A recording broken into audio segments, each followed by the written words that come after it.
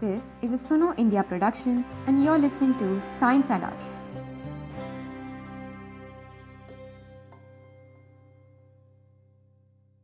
While the world waits for the coronavirus vaccine, United States has already rolled out its first shots to its frontline workers. Staying with the UK, and Britain is due to begin its rollout of the world's first coronavirus immunisations using the BioNTech Pfizer vaccine today. How did the vaccine come so quickly?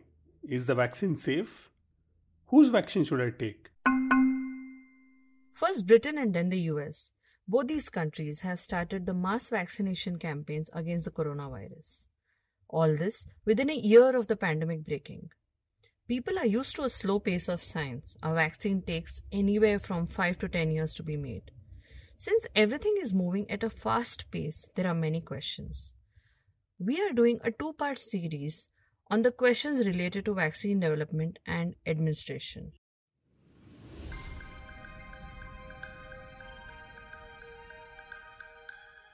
Hi, I'm Menaka Rao, the host of this episode. In the first episode of the series, we will explain the various stages of clinical trials and how it is different this time around. We also address the concerns related to the possible long-term side effects of these vaccines. For this series, we spoke to several experts in the past few months. Let's go to our first question. How can the vaccine be developed so fast? What is the due process that needs to be followed? We first need to understand how the COVID-19 vaccines were developed so quickly. A lot of the quick success comes from the fact that scientists have been working on coronaviruses for more than a decade. This includes work on SARS-CoV-1 and MERS, that is the Middle East Respiratory Syndrome. Some also worked on the vaccines. This July, my colleague Padma Priya spoke to Dr. Shahid Jamil, who is currently the director of Trivedi School of Biosciences at Ashoka University in Gurgaon, where he explained this process. The question is, how come so many vaccines got developed so quickly? And the reason for that is that people have been researching vaccines, people have been developing those platforms. So the DNA platform was available, the viral vector platforms have been available. And, people who have been working on these platforms very quickly stitched together the genetic components of the new virus into those vectors and produced vaccines. So it's really sustained efforts of scientists around the world who have created these platforms that have led to this really explosion in vaccinology that we see today.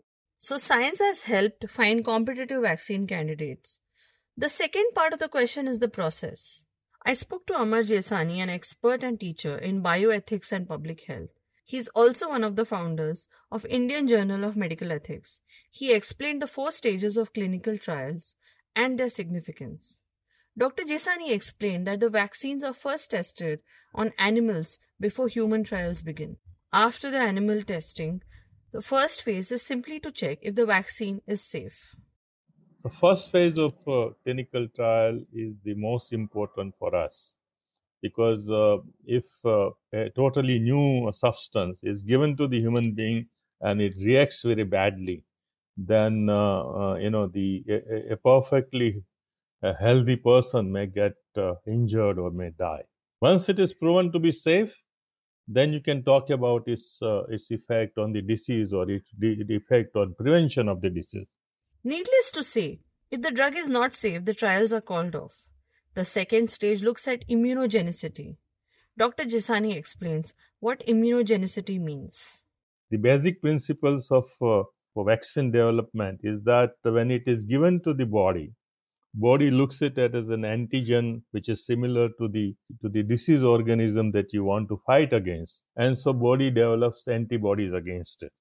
Second phase, where you want to find out the immunogenicity, that is the antibody development against the vaccine that you have given, right, where slightly larger number of people are tested. So far so good, right? But this is not enough to show that a vaccine helps prevent disease. We need to measure efficacy. How is that done? So the phase 3 is on the large number, and what they try to find out is that in the actual field condition, are people protected from the disease? Right? You get infected. Once you get infected, body develops antibodies and tries to stop the disease from taking place. Or even if the disease takes place in the body, it tries to ensure that it remains mild and self-limiting. It does not become moderate or severe, which becomes life-threatening to the person. Phase 3 is done on a large sample running into tens of thousands of people, said Dr. Jesani. Usually, the studies are undertaken on various sites to incorporate people with different biological makeups and living with different kinds of health systems or economic backgrounds. Phase 3 is also double-blind, meaning half the people in the trial get a vaccine, that is the intervention arm, and half get placebo, which is the control arm. Both the trial participants nor the people administering the solution know which arm the trial participants are in. It was after phase 3 that you heard headlines like these. In what could be a potential breakthrough in the battle against COVID, a vaccine developed by Pfizer and BioNTech has shown a 90% efficacy rate in a trial with more than 43,000 participants. What does 90% efficacy mean? And just keep in mind, do not confuse it with efficiency. That is a completely different concept. If those who are getting placebo, that is no vaccine, if large number of them are getting infection as compared to those who are getting vaccine, then you have come to a conclusion that this vaccine is working because it is preventing disease as compared to those who are in the control arm or in the placebo arm. This provides you the extent to which the protection is provided, and that extent, the degree of protection, is called efficacy. So you can say that, well, as compared to placebo, 60% are protected, or 70 protected, 90 protected. These figures that you are seeing is all comparative figure. They are not absolute figure. They are in comparison to the disease that is found in the placebo arm. So this is the 3 phases which determines whether a new substance, a vaccine, is really having efficacy or not. Efficacy is a comparative figure. It is determined under laboratory conditions. This data has been presented to drug regulators of the world for emergency use authorization, that is, to administer it to the masses. There is still more to this answer. Bear with me. Phase 4, remember? In phase 4, you study variables where you weigh potential harms versus the strengths of the vaccine, such as cost effectiveness. This helps determine how the government can administer the vaccine. From the efficacy, you have to test the effectiveness. Because if in a population, if some say infection is very minuscule, then you cannot use a vaccine to vaccinate the entire population. It is useless because you are putting so much of thing and exposing so many people of at least some harm, potential harm, only few people are going to be protected. You also have to look at cost effectiveness, that what is the cost of the vaccine, and when you prevent the disease, what would be the benefit to the society. So all those things, studies are done after efficacy is found out and decided whether it should be used for the full population or it should be given to only certain kind of population who are more vulnerable to that kind of infection or disease. After third phase, you may get license to market it, but whether the government would like to give it to everybody or not would depend upon the effectiveness rather than just efficacy. So if it is going to such a large number of people, are there some say side effects, what we call adverse events or safety concerns which were not captured in 20,000 may manifest in a billion? And if they are manifesting, how frequently they are manifesting? Now, all this thing needs to be found out. So it is done normally by using a phase 4. One is they try to have what is called pharmacovigilance program. Now, pharmacovigilance program is a program where they monitor different kind of populations where a report comes about any kind of cases of adverse events there. In addition, they also do certain studies, in order to determine if it is having certain more problem there. Some scientists have said that most side effects develop a few weeks after administering the vaccine. So by now we should have a good idea.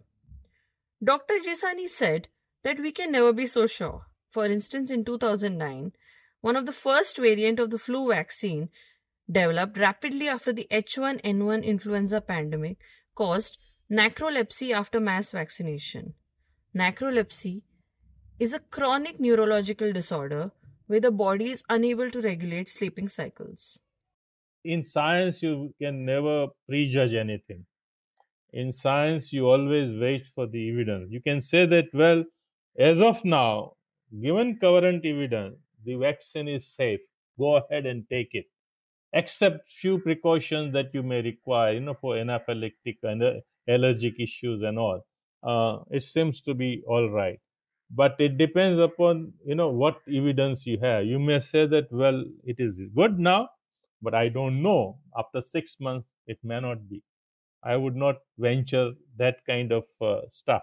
It would be speculative. It could be just to give you and people, confidence that your vaccine is going to be all right for all the time. No, I can't say it.